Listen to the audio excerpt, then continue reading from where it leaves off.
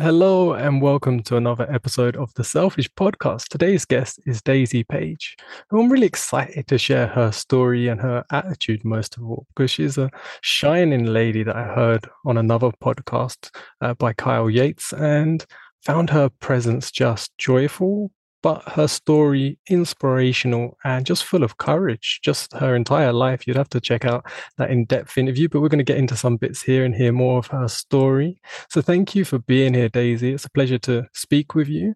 Can you just share with myself in the audience, where in the world are you? Well, first of all, thank you for having me on, Luke. I appreciate you taking the time and bringing me on your show today. And I'm here in the United States in the state of Texas, not too far from Kyle, actually. Mm, nice. I think Texas and Chicago seem to be my number one guests that I get the most from. I have to check. Maybe Texas is winning. Yeah, Texas is pretty big, so yeah, yeah. I've never been to the States, but I really do want to see it one day, especially Texas. it's flat in most places and hot. Yeah, well, I'm over here in Spain, so I'm quite used to the heat now. So we'll see. And what I like to do with my guests to get to know them a bit more is I'd like to hear a little bit about their childhood and what life was like pre 10 years old. Can you tell me a little bit like where you grew up and how was your life when you was that young? Sure. Actually, in my hometown where I grew up, I went to church every Sunday and Wednesday. My mom was a pianist, so I got to hang around while they had choir practice and run around and roll around underneath the pews. And but I became a Christian about the age of 8, and by the time I was, I'd say 9 and a half, I knew the Bible from the front to the end already, and participated in state Bible drills and won second place. Went to church camp every summer, and before I could go to church camp, I participated in every vacation Bible school I could. I loved church was uh, ex, my extra activity. Oh, nice. And how was school life? Did you like school or not as much? Not as much church, but I mean, I had a few friends, so it was nice to go to school and see them. And but I just found school kind of boring, not as interesting as church. Couldn't wait to get home and do my Bible studies when I got home every afternoon. I had my own Bible study in my room. Nice. Yeah, it's impressive that you read front to back and the whole thing in such a young age. What did you find at that age was so appealing about it for you? What was do you remember the first thing that you found so intriguing that made you just want to even start to read it? Yes, we had this Bible that sat on our living room coffee table, and it was about that thick, and it had pictures of all through way through it with each story in the Bible. And I was just intrigued with all the pictures in the book, and then it made me want to learn more about it. And so for Christmas one year, I think I was like 7 maybe. I have it somewhere, but it's packed up. I got a children's Bible that zipped up and it had my name on the front of it. And it had pictures in it as well. And so, yeah, that's what started my interest in it. And then, of course, Sunday school at church. I always loved going to Sunday school. Yeah, nice. It's different from when I grew up. It was about 8 years old when I sort of lost my religion sort of belief system because I was only loosely brought up in sort of Catholic, maybe. And this is the thing, I even to this day, I'm not sure. I think it was Catholic because I remember my brother having a communion. I don't think Christians have that. But when I was older, I was told it was Christian. And even myself started to look back and go, no, but we had communion and certain things I'm sure were Catholic. But it was my nan was from Ireland and she brought that with her. But when she passed, that sort of faded out. But I also had like childhood traumas and things that just made me question it. And it wasn't until later in life that I rediscovered, say, just what I was missing from what I would call faith and being present and just a totally different way of living and feeling that I missed for a lot of my life. So it's interesting from such a young age for me that you were sort of drawn into it. Did you find that you felt like what's a, I'm trying to think of the best word, not support, but like encouragement from being a part of that I community. did, and I could already, you hear God not in your head or your ears, you hear him with your heart. And I could already hear God talk to me at such an early age. And I remember getting baptized at church. That was a really neat experience. I think when you're Catholic, you just get the oil, or just barely, get oil on your head, right? Do you remember that I don't remember. at I your think church? no, I don't remember it happening to me. I think it might have happened when I was really young. Okay. I did get not for my own choice, but I was getting married to someone that was Christian and quite her family were very sort of not demanding, but respect to them, I went and got a full dunking baptized where they Oh, dropped me back in a full pool. That was an that's where they interesting, did it at our church. yeah, that was an Yes. interesting experience. Yeah, it was very interesting. And then we had what you call, instead of communion, it was the Lord's Supper, where you'd get a little glass of grape juice and a little cracker, which was the blood of Christ and the body of Christ. I do remember that. I think something about that was appealing when you're little. I think it's because you're given something as well. When I was little, I remember going up there and being in a queue to get a little, it was a little real circular disc, and then Yes, they said little sip of grape juice. The adults got wine, I think. that would be Catholic. Baptists just do the grape juice. But since I've become ill, I've been kind of converting Catholic.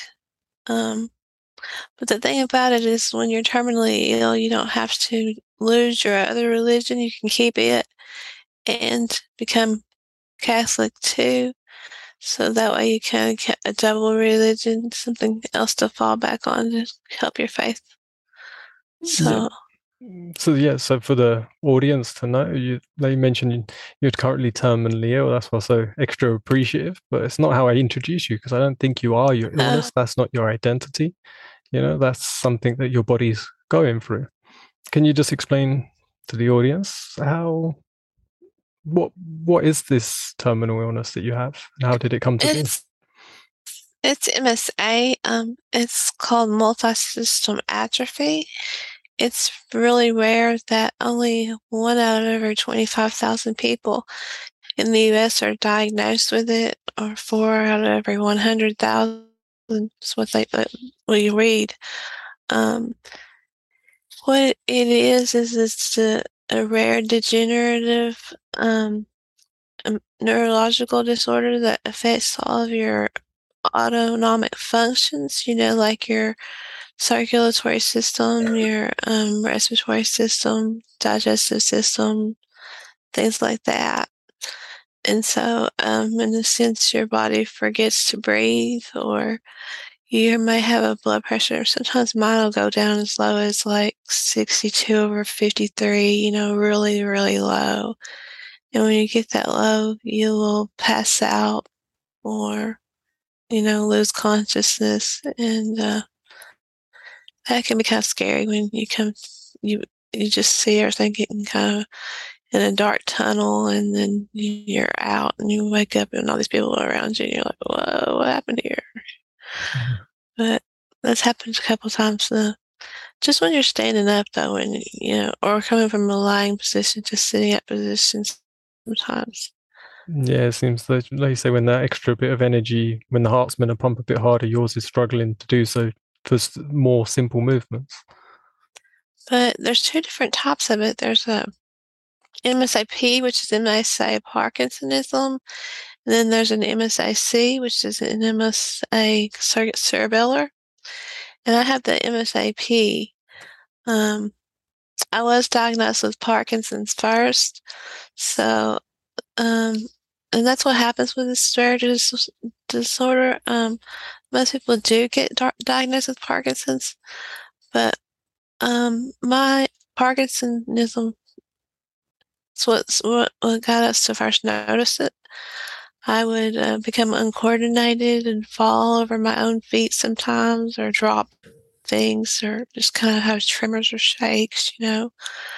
Um, and the neurologist gave me a couple of different medicines to try for Parkinson's, and it didn't work. So he sent me to a what they call a movement disorder specialist, and they're the ones that are more knowledgeable of this MSA condition.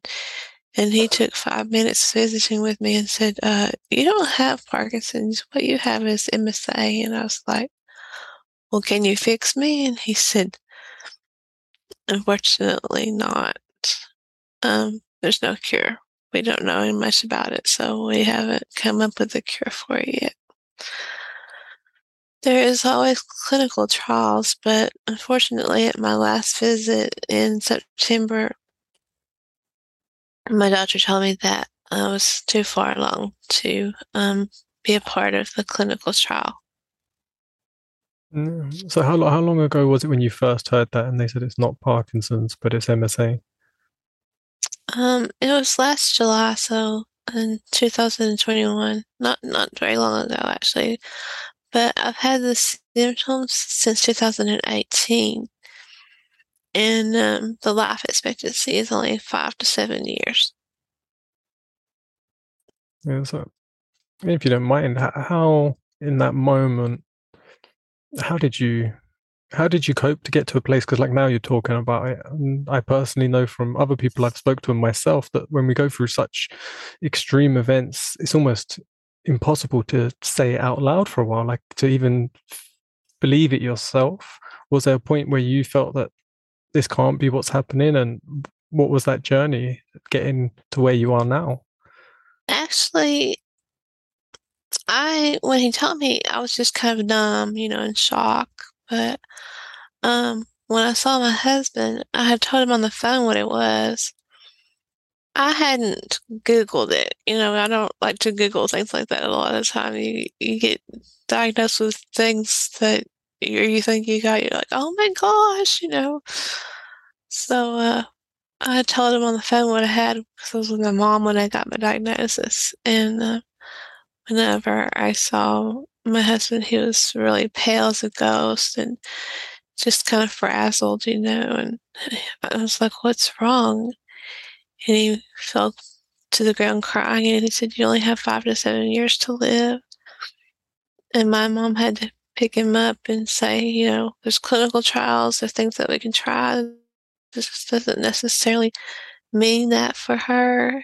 And then it kind of hit me like, what? So I did Google it. What is MSA, and I started reading about it. And I thought, oh my, I gotta tell my kids. And um, I, I still have bouts of emotional, um, where I do break down and cry. And sometimes I think, my God, haven't I been through enough already? How can you put me through this too? Or most I think about my kids, they're grown, they're 27, 28, and 31. But I think they've been through enough already, and they're going to be the ones that have to deal with this. They lost their father in 2016. Um, they lost their grandpa not long before that, and then they lost their uncle not long before their dad died. Their dad's brother, and then just last year, their dad's sister committed suicide. So they lost, and their grandma before her, they lost all these people within a matter of like 3 years. And then they find out their other aunt has breast cancer, and now mom has this. So I worry about them, how they're going to deal with it. Yeah, because like you say, it's a lot of pressure would be the first word that comes to mind. It's just a lot to take because it's hard enough when one incident like that happens. So to have it all compiled, so many, so in such a short time, I think they must be, or you can tell me if they're not. But do they tell you they're inspired that you're talking about it and you've even written your book and that you're still Um, the fact that you even do it in podcasts? my oldest daughter and my son, which is the youngest, they they're very inspired that I can talk about it. This is probably, I'd say, my 48th podcast, so I've talked about it quite a few times, and they've listened to a few podcasts, and they're like, "Wow, Mom, you're brave to get on and talk about. You're going to be dying soon, you know. And you wrote a book, and it talks about it in there, you know." My middle child, my youngest daughter, she painted my book cover. The second book, she can't do it, you know. She's different than the other two. My son, I haven't seen in a year. He's in the military, but he just found out last week he's actually getting stationed about an hour and a half away from me. So Mm. he's going to get to be coming home on the weekends and Oh, nice. visiting with me. So I'm looking forward to that. And I think it's good because that way I can spend as much time with him as possible between now and then. Yeah, nice. And like you said, they're quite grown as well already, so you're not leaving behind children anymore. They're adults. And like so I Yeah. think the power of you putting yourself out there, sharing and being vulnerable and talking openly, but remaining, you know, with that attitude that that we can share and connect and that your story can be empowering and inspire others. I think will leave them a nice imprint in their life, a beautiful memory of you. Because a lot of people that suffer even non-terminal conditions that can make them quite bitter or they can resent the fact that they've got it. You know, it's very easy to get very angry when we get Oh, yeah. given something that we don't want. And how would you integrate, or how would you say that the faith aspect has, if it has, aided you in that process of sort of being where you are with it now? Is that, would you say, is that a large part? It is having the dreams about heaven and the visions that I've had of heaven. Every one of them have given me, peace and made the heaviness a little lighter, so to speak. Being able to well, see I say my mom goes to the doctor with me. She's actually my stepmom, but she's my mom. She's raised me since I was a year and a half old, so she's the only mother I've ever known. My real mom died when she was 23 years old. I was only 6 months old, so um, I got to see her in some of these visions. So that was really nice too. And I knew it was her. Immediately knew it was her. So getting to know her, and I lost a set of twins when I was 6.5 months pregnant. So I saw them when I was up there visiting, and they knew who I was. And even though it's been, gosh, I lost them in '93, so it's been a while since I lost them, almost 31 year or almost 30 years ago, and know them when I saw them, and then my family. And it was just a very exciting adventure, I should Mm. say. And I was not ready to come back whenever it was time to leave those visions. Everybody would tell me, "We'll see you soon," M- my mother-in-law, she passed away in 2016, and the first vision I had was the night before my husband's birthday, and she was the last person I saw when I was seeing everybody and hugging everybody. And I turned around and she was standing there with her hand on her hip, and she had this little smirk on her face like she would when she was, down here. And she said, "Tell Eugene," said, "Happy birthday, and I'll see you soon." So it's like they're preparing my home for me, so to speak. And then one dream was about a homecoming feast, and there's tables as long as you can see. I mean, as far as you can see, and they're just full of food. And you don't have to eat, obviously in heaven, but you eat for the pleasure of the taste. So all your favorite foods are on this table, and you just eat and eat and eat and eat, not get that overly stuffed feeling like you do during the holidays. And that was kind of nice. Getting my grandma's homemade pies that she always made for me. when she was alive, have that and taste it again. I could taste it and have in the vision. So that was very comforting.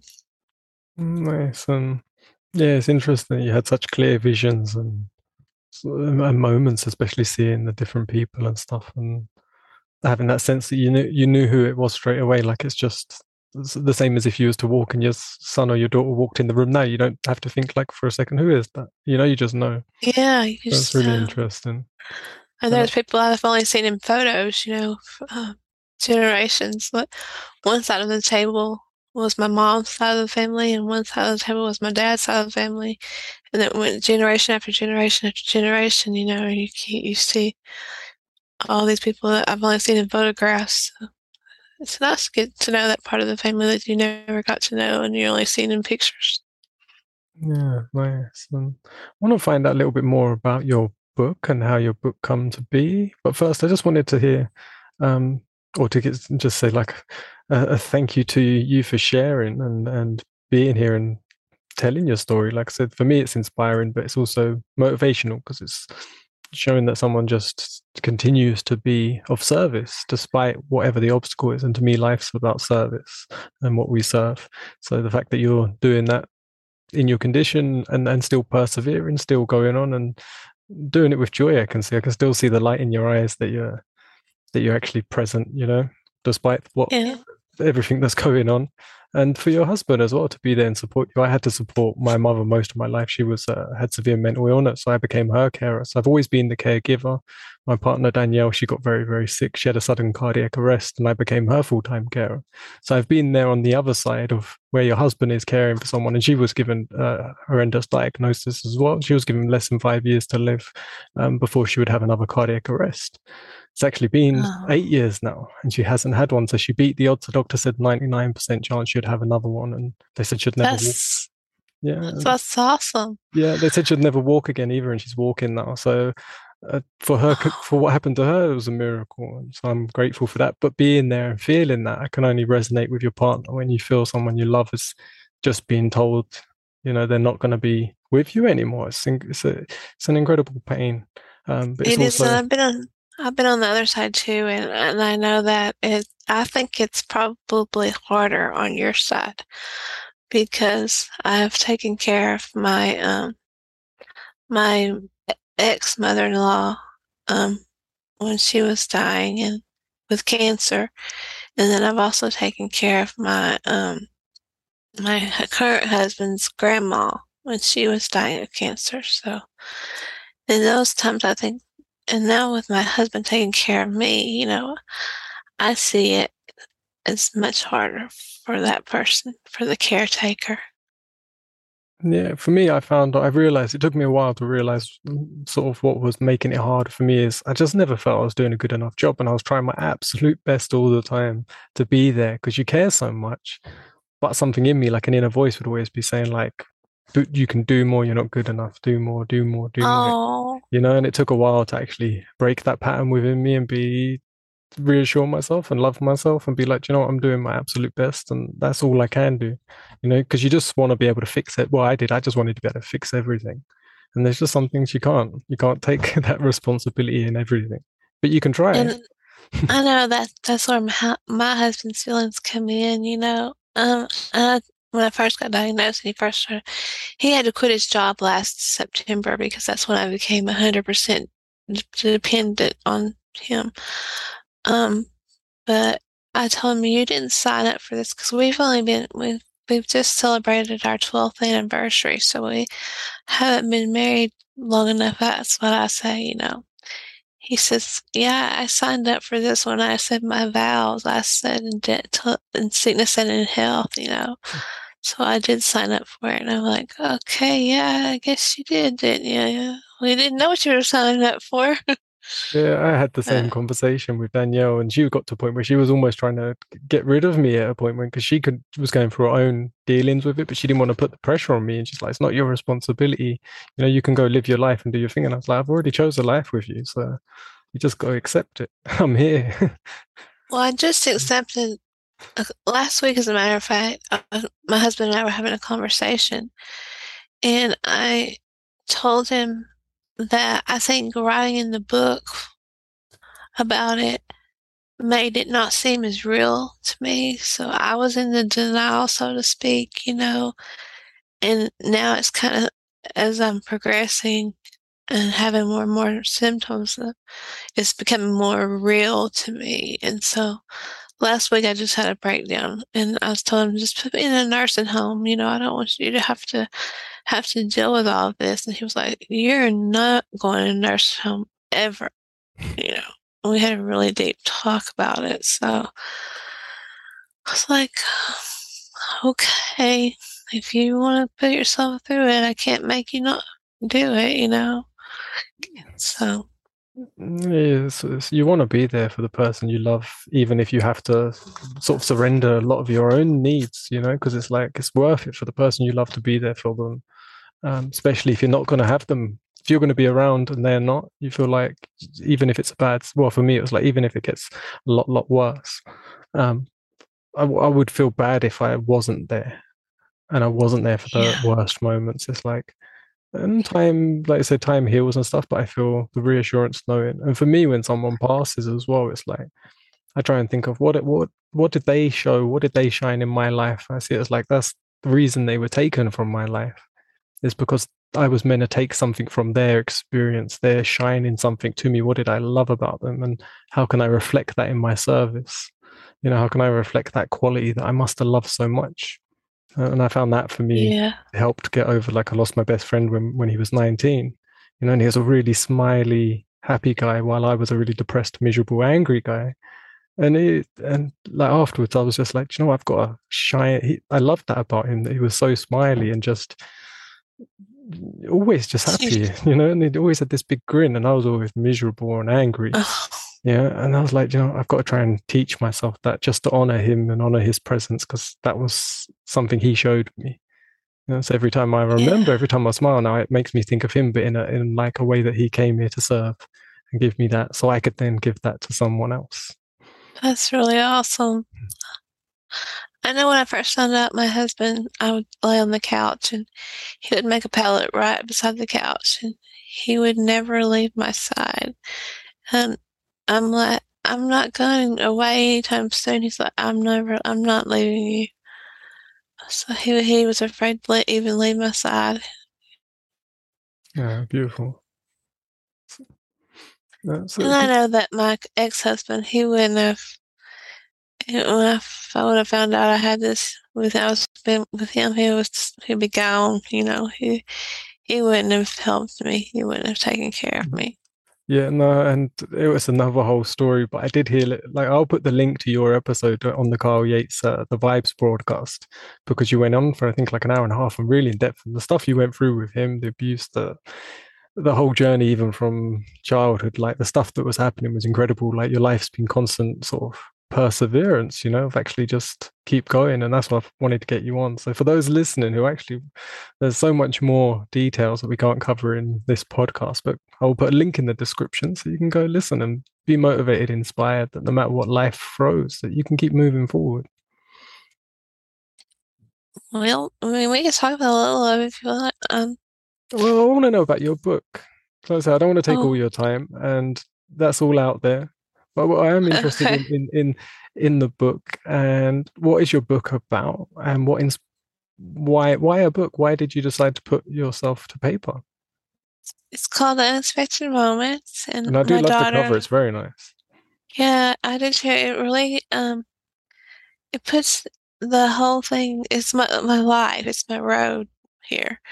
My hurdles that I've come over, and my windy roads over mountains, bumpy.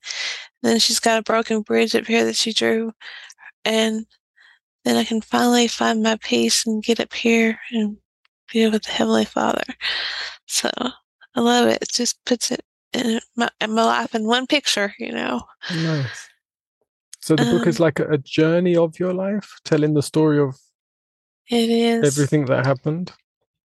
everything. It is. And how the book became is after my diagnosis, I had a vision, and like I said, that you hear God with your heart, and He told me. my child, your time is near, but you must tell your story from the beginning first.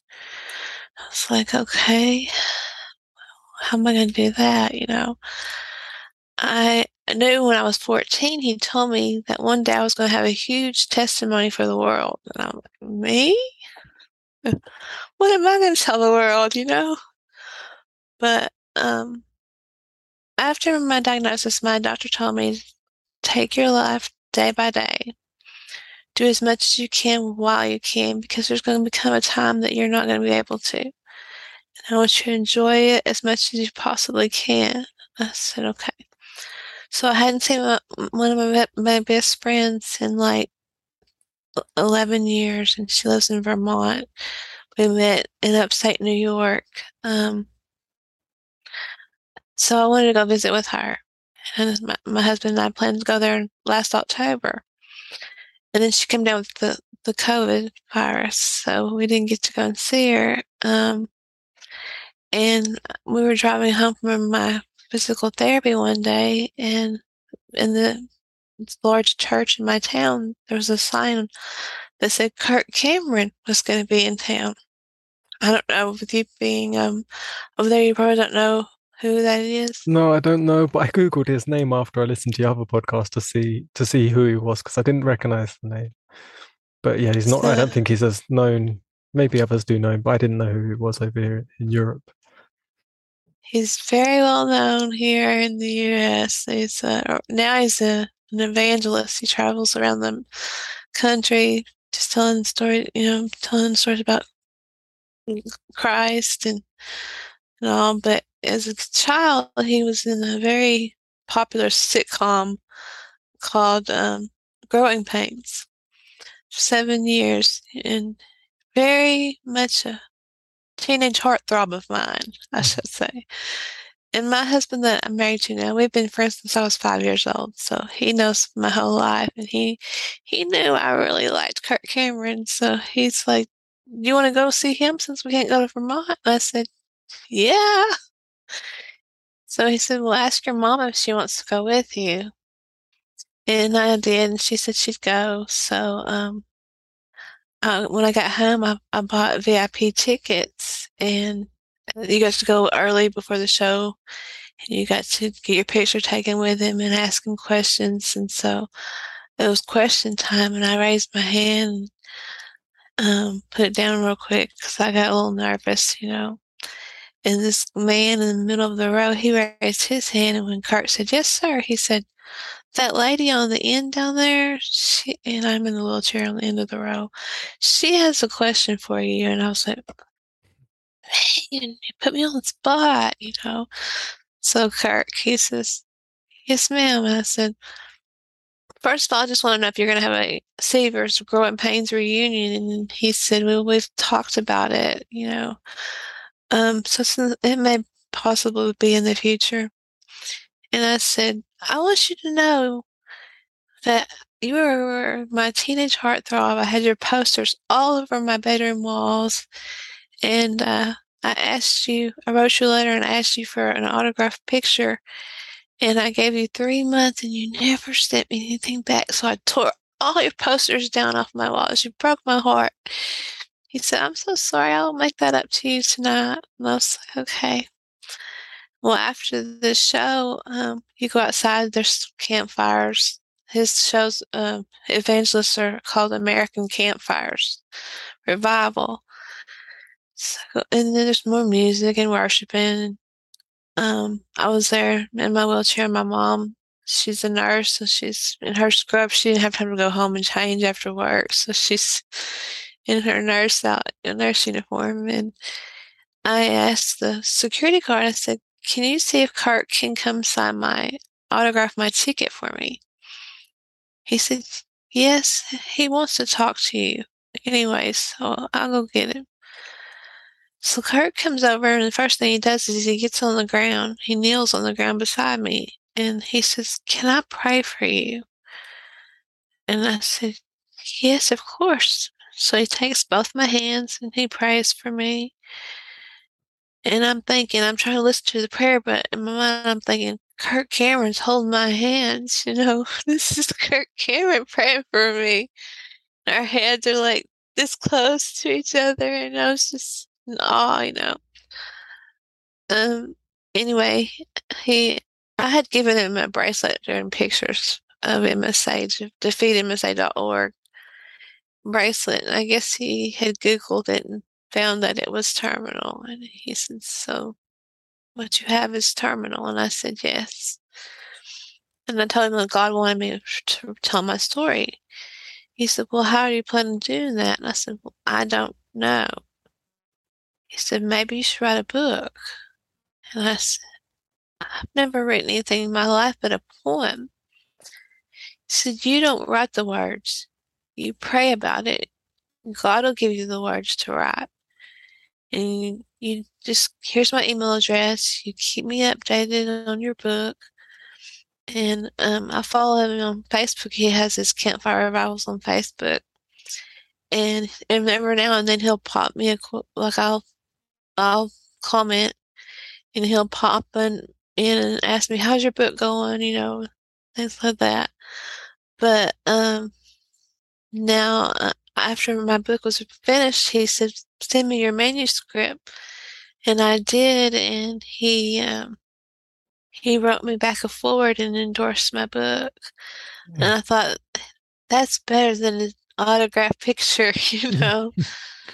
So that was huge. That was very, very kind of him and showed how generous and heartwarming of a man and how caring he really is. Yeah, nice. That's such a nice story and a sort of interesting story to how the book actually came to be. Like you said, you didn't have an idea of how you were going to tell the story, and then it just came. And was it? Did you pray about it as you was writing, and just the words just I, flew out? that is exactly what happened. And I devoted about 2 to 3 hours a day in it, you know, and I'd prayed every time I got started. I'm like, "Okay, God, give me the words I need to write today." And I'll tell you, some of it was not easy. Some of it was very difficult to write about. But I've been seeing a Christian counselor for about 5 years now, and every time I would come to a difficult chapter, and I would break down afterwards. You know, the the next day was our talk. You know, our visit. So that really helped me, and it took a weight that I had been carrying for so many years and just lifted it. So it was very therapeutic. Hmm, nice. And then you're starting a second book. How far are you through that? And what's that one called? That one is it's actually a short story. It's called Beyond Heaven's Gates, and it tells about visions and dreams I had and about heaven. But after the visions and the dreams I have about heaven, there's a part in that I'm writing on now to finish up. It's called Unexpected Moments Continue. So And it's like two books in one. and the continued part, that would just be telling your story from when the last book ended to where to now? Yes. Oh, Yes. nice. And you said you're going to try and have that for Christmas, the second one. I'm hoping so. I'm trying. It's a lot harder. Like I said, you're probably my 47th podcast. So it's a lot harder. I have more to do now. You know, I have this podcast. I can't go out and physically tour my book Mm. like I would like to. I did go to one book signing, but the trip was about 8.5 hours, 9 hours from where I live, and it was really hard on me. And the book signing was 2 hours long, and it was fine while I was in the book signing. You know, I guess God helped me get stay painless, but or pain free. But and I had like adrenaline rush because I was able to talk about my book to all these people, you know, and they were coming up and asking me for my autograph, and I was like, "They want my autograph?" So I signed their book for them when they bought a book. It was really kind of neat, actually, but it was just draining. It was too much. And I figured this way, doing the book tour this way, I'm reaching more people. like you're in Spain, Mm. I've talked to another lady in Spain, so I've talked to people in Australia, um, the UK, so I'm going all over the world, Yeah.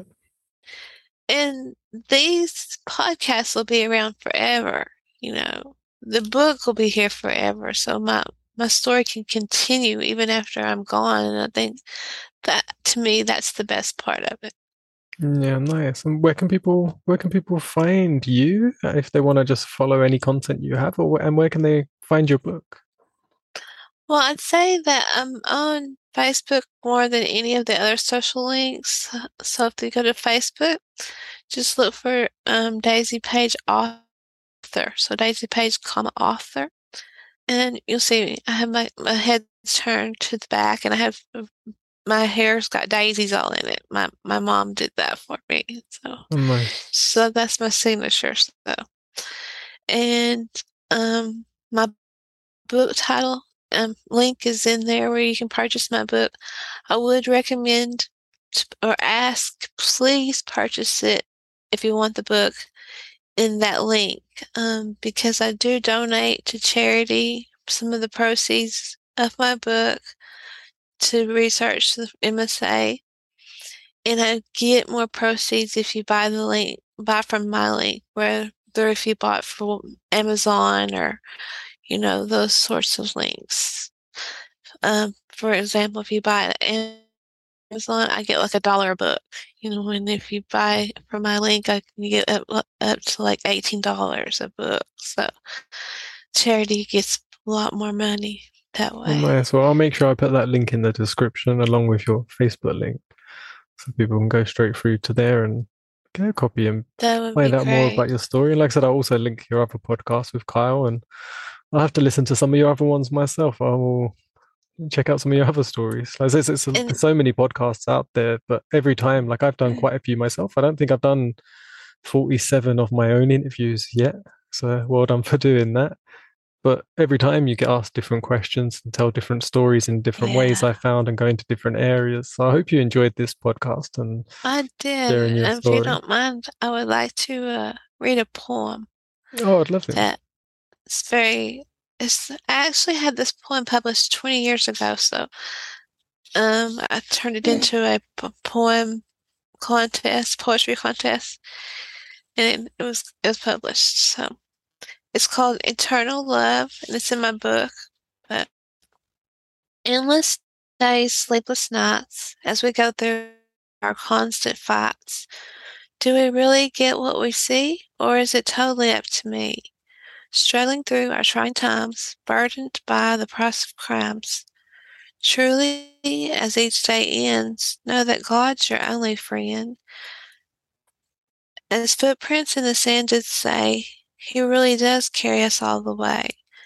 Know this, for it is up to you. He already knows what you should do.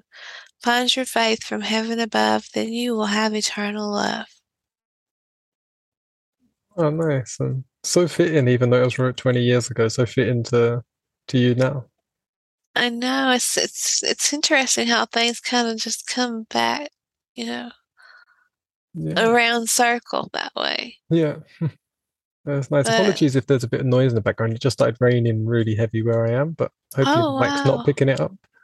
send me some rain. We earned our need of some rain. Yeah. Yeah, we've just had couple of weeks of pretty much non-stop rain here. It's dry all year and then now really heavy. Rainy season, huh? Yeah. But it's mushroom season as well, so getting some nice tasty mushrooms too. Well, I'm big. I like mushrooms. My husband, not so much, but I and know. if you're interested in what my book is about, it's just about my abuse that I suffered, and then how God was always there for me each time during my abuse. Always prayed, and He would show Himself. He answers your prayers, not only the way you want Him to, but sometimes not how you want Him to. But He knows what's best, what path you should take, and what door to open for you. And since my book has been published, I've seen some of those doors open. Like my abuser is on um he was indicted on charges of sexual misconduct on his youth group. So he became a youth minister Mm. in church and was even abusing the girls in the class. Now he's up for charges on that, and I've seen some other things take place that it's just like, wow, you know, I did what he wanted me to do. I told my story, and I've been sharing it with the world, and now he's doing things for me, and I never doubted it. Mm. I always had my faith, and I guess that's what my story is all about, is keeping my faith where others would have let go long ago, given up and thought the God wasn't with them, but He is. He's Um, always with you. yes, well, thank you so much for sharing and being yourself and authentic and honest. It's beautiful to hear your story and to feel your light shining through with your words. So thank you for sharing, and I look forward to sharing your interview with my audience. I have just a few very short little questions I ask every guest at the end of the show. Do you have a moment for them? Absolutely. Yeah. So if you had to choose one, a cat or a dog?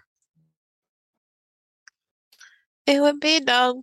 I like my Snoopy. I have a little toy rat terrier, so Mhm. yes. What's your favorite color?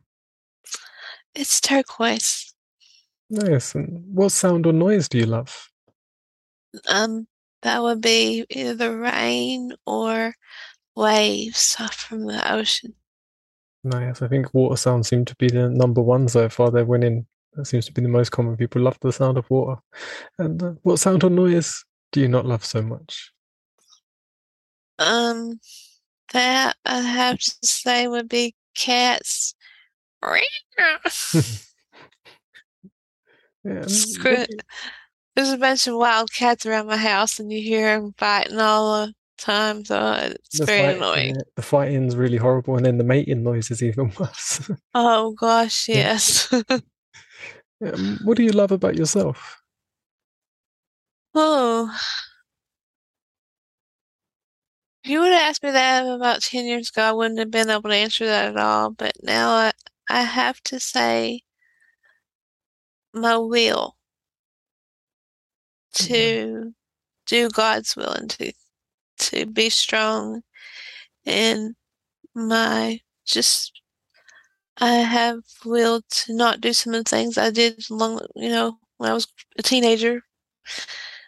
Um, yeah, I got quit smoking 2 years ago, so just my will. Nice. What do you love to see in other people? I love to see in other people is their motivation to make some goals or accomplish goals.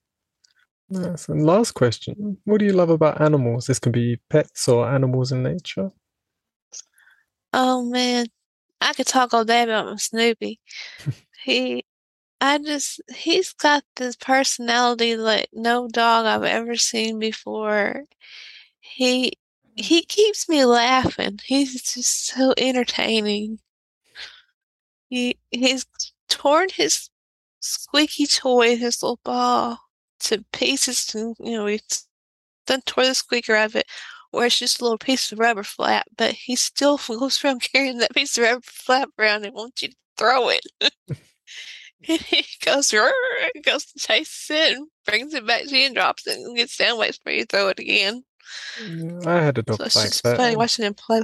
Yeah, he would tear the squeak out. Every toy that I'd given that had a squeak, he would in such a quick time as well. He would tear the squeak out, rip the toy to pieces, um, and then give me the squeak. But he didn't want me to throw it. It's like he thought that's what he's meant to do with it. I don't know. My current dog, if I give him a squeaky toy, he doesn't like it. I think he thinks it's a little animal. He walks around with it in his mouth, but he doesn't like it being squeaked. He holds it really gently and he won't tear it. Oh, He how protects it. funny. That is funny.